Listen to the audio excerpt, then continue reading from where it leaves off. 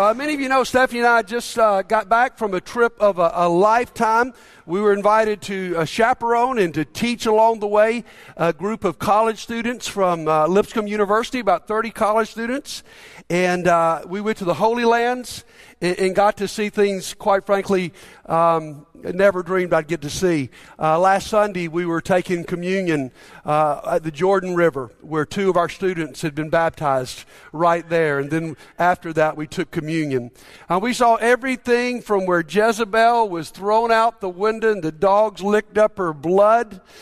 We saw sorry about that, until we also went to Mount Sinai. In fact, I want to show you a picture of what we saw at Mount Sinai, if you guys would show that.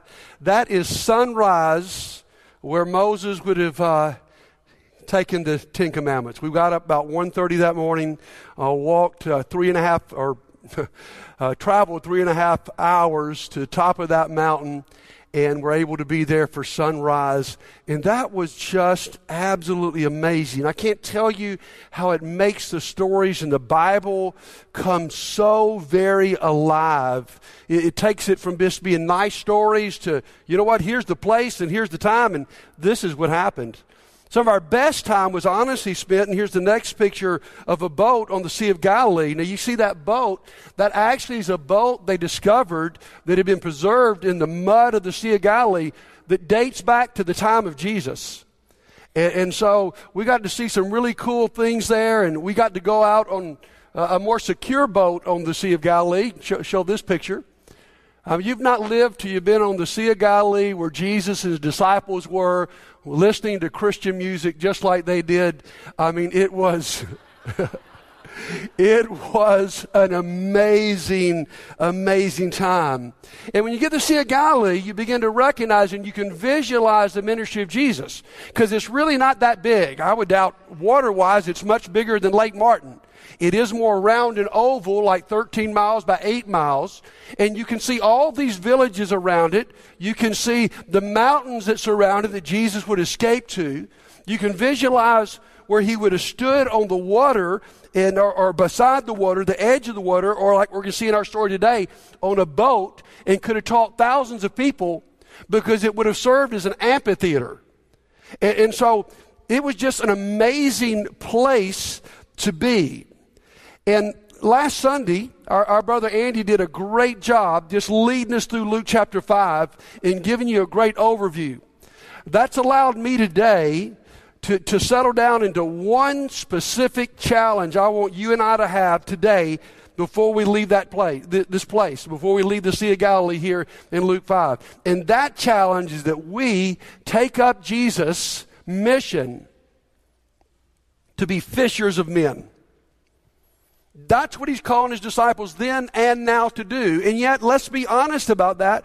We are not so comfortable with that. One of the last topics we want the preacher to bring up, honestly, is evangelism.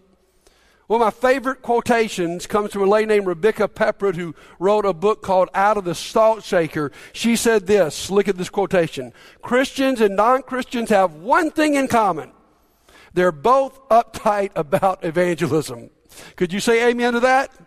Amen. They're uptight about what we're going to do to them. We're uptight about doing it. We're uptight about being rejected by somebody. They're uptight that we might have a message of rejection from God. So we live in this tension in that we know that Jesus has called us to be fishers of people. That's part of what we're supposed to do. On the other hand, I think she gets it right. We're rather uptight about it. And so how do we overcome that? So today, I want to look at two of these stories in Luke 5 and look for the source of our confidence. How can we overcome our fear, our uptightness about sharing our faith? That's critical for the future of Christianity. Last week you went in a story. Let me just tell the story. Luke chapter 5. Jesus is on that shore of Galilee and he's teaching. The crowd gets so big, there are two boats there. Jesus gets in one of the boats so that he's able to speak to the crowd. Now he happens to get in Simon Peter's boat. We know he had met Simon Peter before. Simon Peter and his gang had just got back from fishing. They're cleaning their nets while Jesus is teaching. When Jesus completes teaching, he says to Simon, I want you to go back out there fishing and cast your nets into the deep water.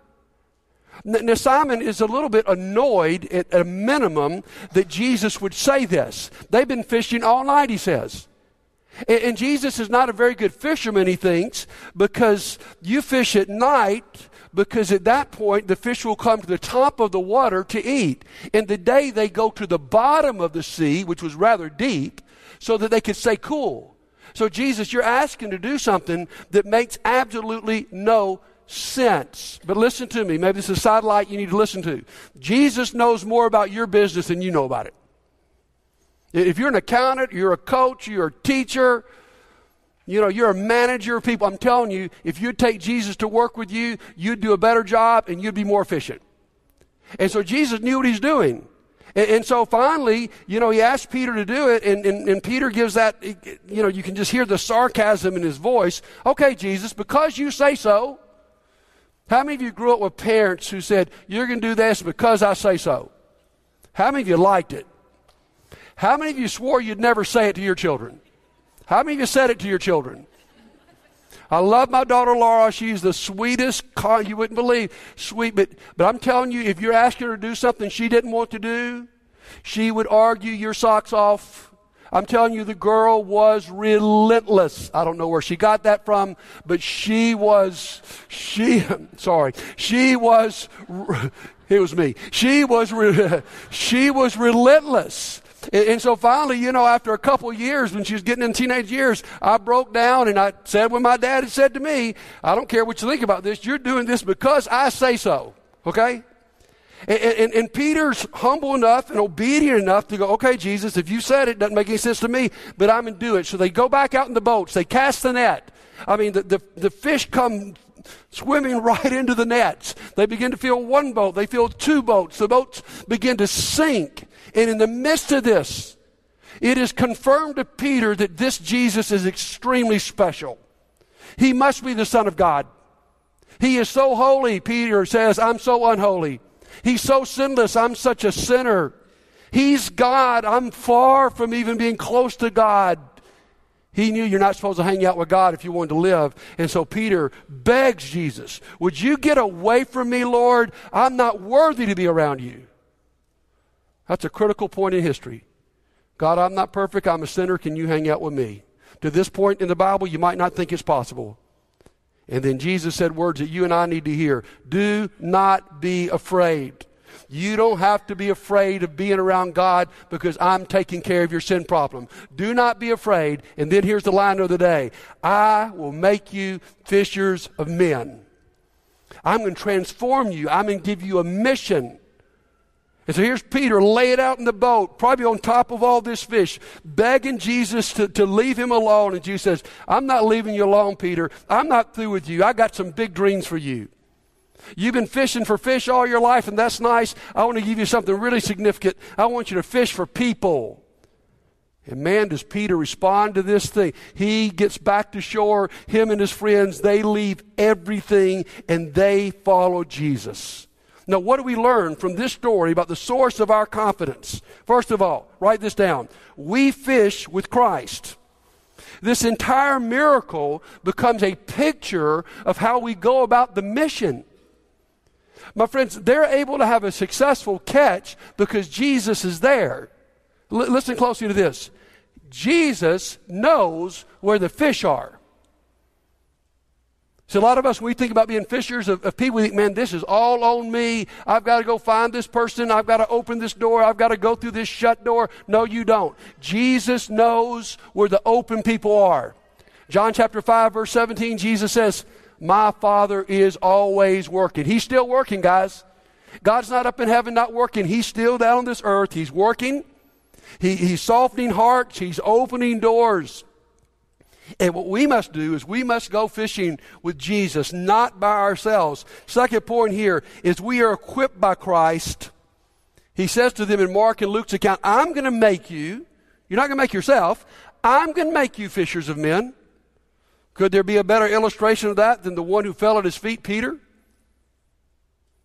who doesn't think he's even worthy, and it won't be too long before he's preaching in front of thousands of people. I want to tell you about that scene one day.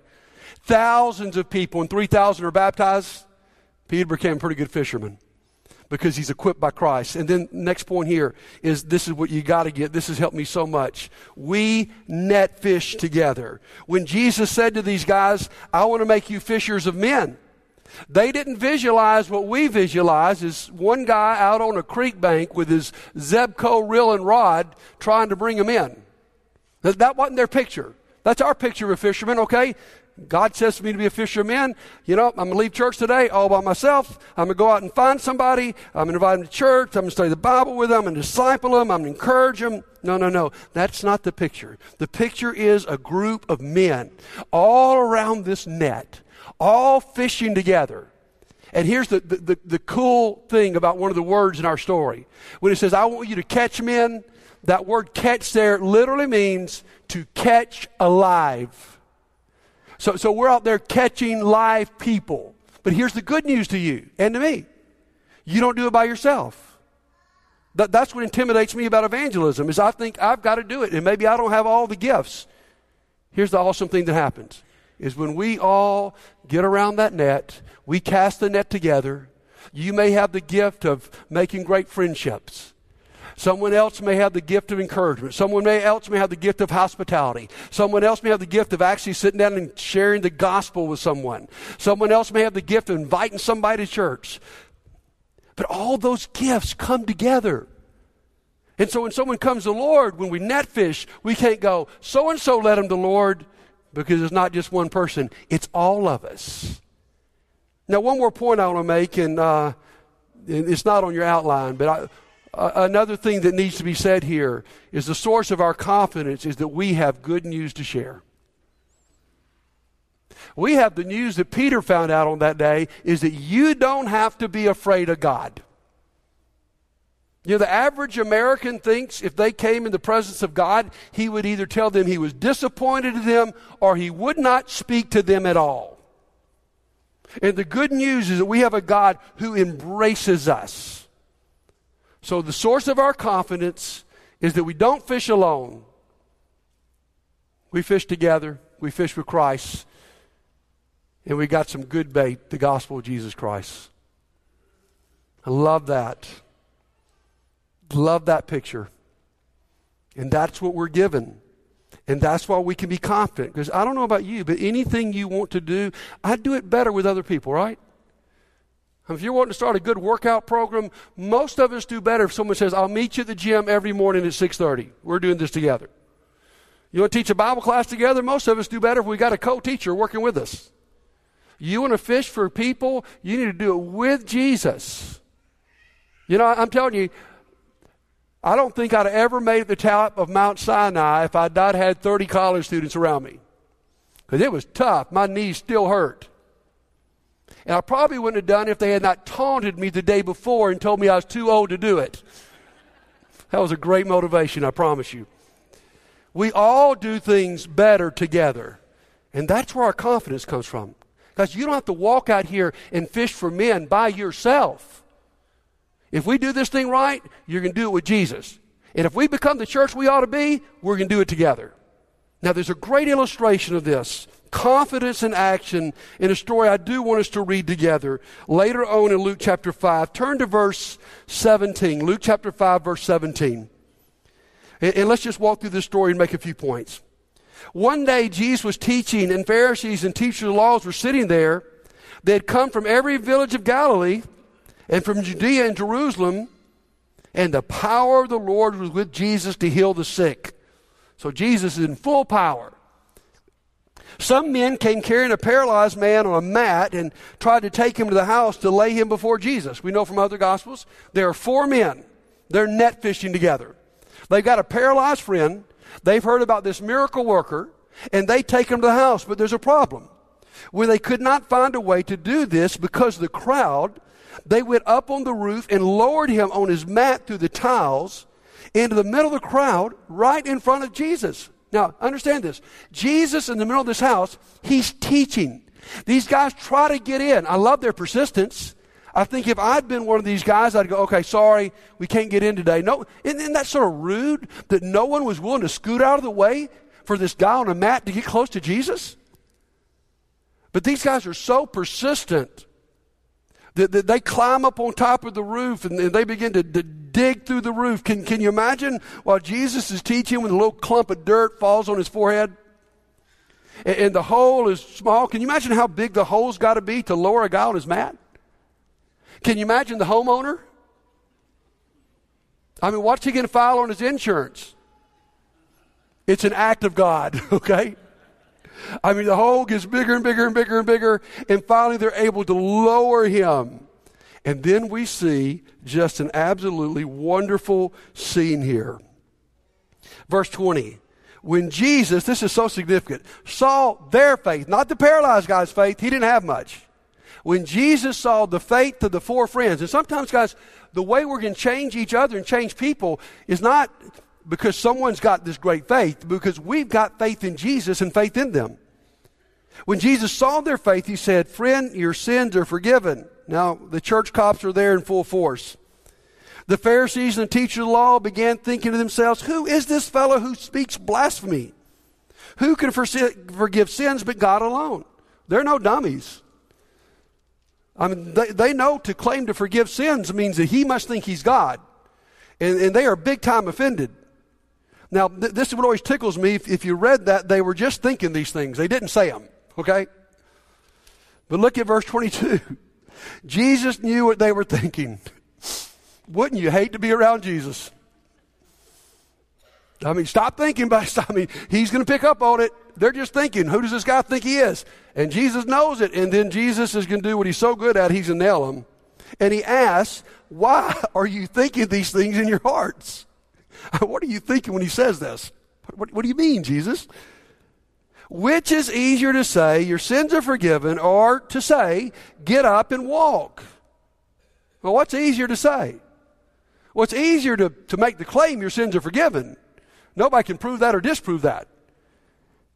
It's more difficult to actually do a miracle that proves that you've got the ability to forgive sins, to get the guy to take up his mat and walk. So Jesus then proceeds, but I want you to know that the Son of Man has authority on earth to forgive sins. So he said to the paralyzed man, I tell you, get up, take your mat, and go home. Immediately he stood up in front of them, took what he'd been lying on, and went home praising God. Everyone was amazed and gave praise to God. They were filled with awe and said, we have seen remarkable things today. So there's an example of four people who had confidence in what they were doing and being a fisher of people. Now, I think they had confidence because they knew their role, okay? I think that's one of the key things for us walking out of here today. We've got to know what's our role, what's God's role. Okay, let me tell you four different characters I see in this story, or four different sets of characters. Number one is you've got this helpless man. I mean, he's a sinner who cannot save himself. We've got to see that, guys. He can't do anything about his condition. But then we have the second person, which is the healer. And he can do something about the condition. He is actually, I like the old African-American preacher Marshall Keeble used to say, Jesus was the doctor who never lost a case. I mean, Jesus can heal people. And specifically heal people from sins. We have so many great testimonies in this church. I think of our brother David Bratton, who showed up in Montgomery 15 years ago with nothing but a paper sack. He's been clean for 12 years, but he sat on this front row almost every Sunday for 3 years. And God healed him. I think of a college student among us right now, baptized a few months ago. Jonathan Vila grew up in Mexico, estranged from his family, left his home at 13 years old, joined a gang, sold drugs, did all kinds of crazy things, got on a baseball scholarship here at Faulkner, and probably the most fired up person we have in our church. Jesus can do it, guys. Remember that he's the healer. Now, there's another group here that we need to point out, not too good, and I call these guys the hinderers. They're the ones who are trying to keep people from coming to Jesus. And honestly, in this group, you got two different groups of people. You got the active one, the Pharisees, who just are going to fight Jesus at every corner. We know about those guys. But the ones you may not have noticed while we read this story are what I call the passive hinderers. They're the people crowded in the room listening to Jesus, but not noticing that somebody is trying to get in the room who needs Jesus. And my friends, when we're so busy enjoying Jesus, and we're so busy enjoying church, that we don't notice the people trying to come in, that's worse than being neutral, my friend. That's being a hinderer. When you don't speak to the people who are guests in this church, you're a hinderer. When you don't reach out and care about people that are needing Jesus, when you're so wrapped up in your life that you're just excited about coming to church and studying the Bible and coming to church and seeing your friends, or when you go out from here, that's not the people on your heart. See, guys, you just got to be offended to these people. Man, make a pathway. Let this guy in. He's paralyzed. Can't you see the mat? Jesus is right here. Why do they got to go dig through the roof? So we got to watch that one, guys. But here's what I want to get to is those four men, they are the helpers. I love that word. They are just simply the helpers. And my friends, what I'm saying to you, if you want to be a fisher of men today, is that you do not have to be a superhero. You certainly will never be the healer. There's only one healer. But what you are called to be, what I'm called to be, is simply a helper. We can do that. You see, here's what they believed. They believed that Jesus was the healer. That's a pretty big thing to believe. And they believed that their friend was in trouble. You know, something many of us avoid, I do, thinking, or that people are lost. People are lost. But here's what they also believed. If they could get their lost friend to the healer, he would be okay. And guys, our job is not to prove everything and argue. Our job is simply to let down barriers that let people get to Jesus so they can be changed. And so I love that word helper. In fact, I want to show you this next slide. I was reading a book on my trip, and the man was talking about how we reach people in today's culture. And he broke it down in these three terms: hands, heart, and head. And what he's talking about is that you and I live in a post-Christian age. What that means is people are not as open to the gospel as they once were. Because for whatever reason, they've got a bad view of us. They see it as bigoted people yelling on TV. And so, I can remember the day, 20, 30 years ago, you could go door knocking and say, hey, would you like to study the Bible with me? I mean, cold turkey door knocking. You could set up lots of Bible studies. Wouldn't happen today because people are leery. So how does it happen? First of all, we reach out with a helping hand. We're the people in the community who don't just see the problems. We're the people in the middle trying to find solutions. We serve people. My friends, that breaks down barriers when you serve people. And then we seek to get to people's heart. We share with them what's going on in our life. They begin to see our heart for Jesus. They begin to see our broken heart about our own sinfulness. That's why a small group is so powerful. Because they don't just hear the intellectual arguments. They see what it means in somebody's life. So we serve with helping hands. We begin to try to touch hearts. And then that leads to the head. Then they're open to hear what the gospel is all about. You see, if you start with the head, with most people in our culture, the way our culture is going, you're going to be shut door. But if they just see, my goodness, those people serve like nobody else. Man, they love. I mean, can you believe the way they love? Let me tell you a story about this I read that just really touched me. All of us are familiar with the case of Roe versus Wade that unfortunately legalized abortion in our country in 1973. Jane Roe was the Texas woman who brought the case to the Supreme Court that changed everything.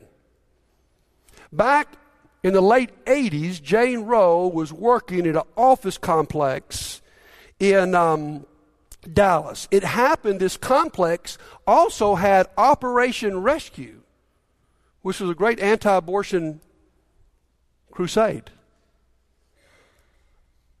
On breaks, the head of Operation Rescue met Jane Roe, the one who started this. And after he got to know her, he apologized that he called her a baby killer. And he apologized about the way he treated her. And he started to love her and serve her. And before long, he shared the gospel with her and baptized her. And now, in this wonderful, Jane Roe is an advocate for pro-life issues. But it wasn't because we screamed at her. That would have held her back. It's because somebody loved her. And my friends, that's what happens. And that's the people that we must be. And so I want to challenge you about that today. I like the way our teenagers put it. We want to make disciples who make disciples. Let me tell you this, guys. When we start doing what we're talking about today, that's when you're going to become personally alive. That's going to be when this church comes alive. When every Sunday you come to church and you're trying to bring your friend and I'm trying to bring my friend, or we're trying to work through our small group to reach somebody who won't even come to church, and we're all doing that together and our mind is off ourselves, man, that's when the church comes alive. That's when the church is teeming with life. That's when you begin to have purpose in your life. Here's what Jesus was sharing with these guys. Guys, you think fishing for fish has been a good deal? Oh my, that doesn't compare to the fulfillment of fishing for men.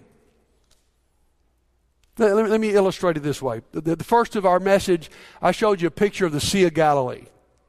Sea of Galilee is a beautiful place, teeming with fish and life to this day. 65 miles south of the Sea of Galilee, we also went to the Dead Sea. I didn't realize this. I should have looked at a map. But the Sea of Galilee and the Dead Sea are joined by the Jordan River. The Dead Sea lives up to its name. It's dead. You can, we did it, get on the sea, lay back, and float without paddling. You can literally sit on the Dead Sea and read a newspaper. And it is the most stinky, oily-feeling water you've ever been in your life. I mean, you just feel, just want to get it off of you. And it's dead. And it's shrinking. Now, what's the difference? The difference is the Sea of Galilee takes in water from above it and lets it out. The Dead Sea only lets water in. There is no outlet. And because there's no outlet, it just dies. And my friend, in your life, I wonder, are we more like the Sea of Galilee? Just full of life and energy and love and laughter and joy and Jesus?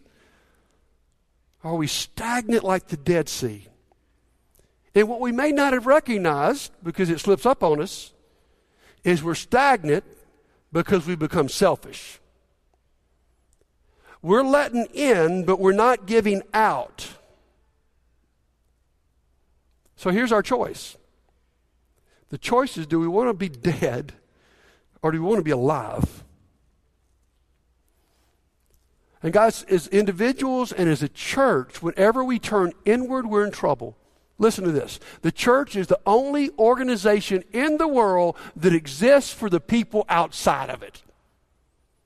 Sorry to break the news to you, but we don't exist for you. We exist for the people outside. And when we start just existing for us, we grow dead and stagnant and lifeless. And you do in your life.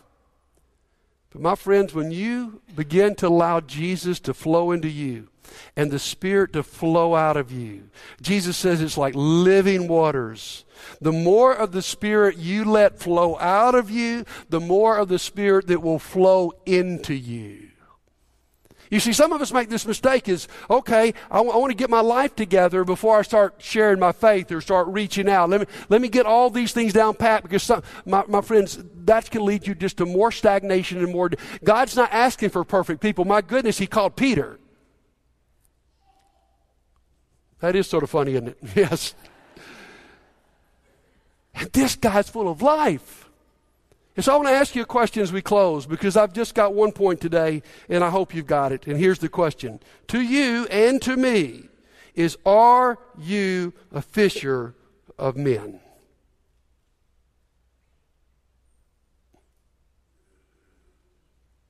I'm really asking.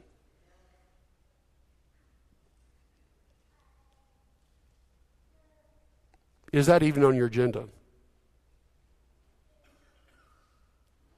And here's what God's promising you, is that you don't have to do it by yourself. He's with you. We will do it together. And we will have more life and more joy and more purpose. Stephanie, I watched a movie the other night. It was called All the Money in the World. It was about John Paul Getty, the famous rich oil man. In the 1970s, I don't know if you remember this story, I've forgotten it. His grandson was kidnapped in Italy. And this guy had billions of dollars in the 70s, by far the richest man in the world. But he was so stingy, he would not pay the ransom for his grandson, which was actually worth about one day of his profits. The guy was so cheap. In his mansion, he had, you may not even know what this is today, a payphone installed, so if you came to his house and you wanted to make a phone call, you had to make a phone call. He even told the press, I'm not about to ransom my grandson. I got 14 other grandsons. I'll have to start paying a lot of money. It just was this terrible, terrible story of selfishness. And finally, somebody had the courage to confront him and say, I'm not even going to use the words they use, you're a selfish, sorry old man. And eventually he paid the ransom. Only after he negotiated it down a long ways. But it just illustrated to me, my friends, I don't care if you are the richest person in the world, if you are selfish. He just collected things and things and things. If you are selfish, if it's all about coming into you and not giving out, you're going to be miserable. But if you will answer our Lord's call today, and I'll answer our Lord's call, we are going to have life abundantly. So today, if you're tired of being selfish, and you're honest enough to say, I'm not a fisher of people, or if today's the day that you recognize you're helpless and you need Jesus and he's the only one that can solve your problems, why don't you meet me here on this front row while we stand together and sing.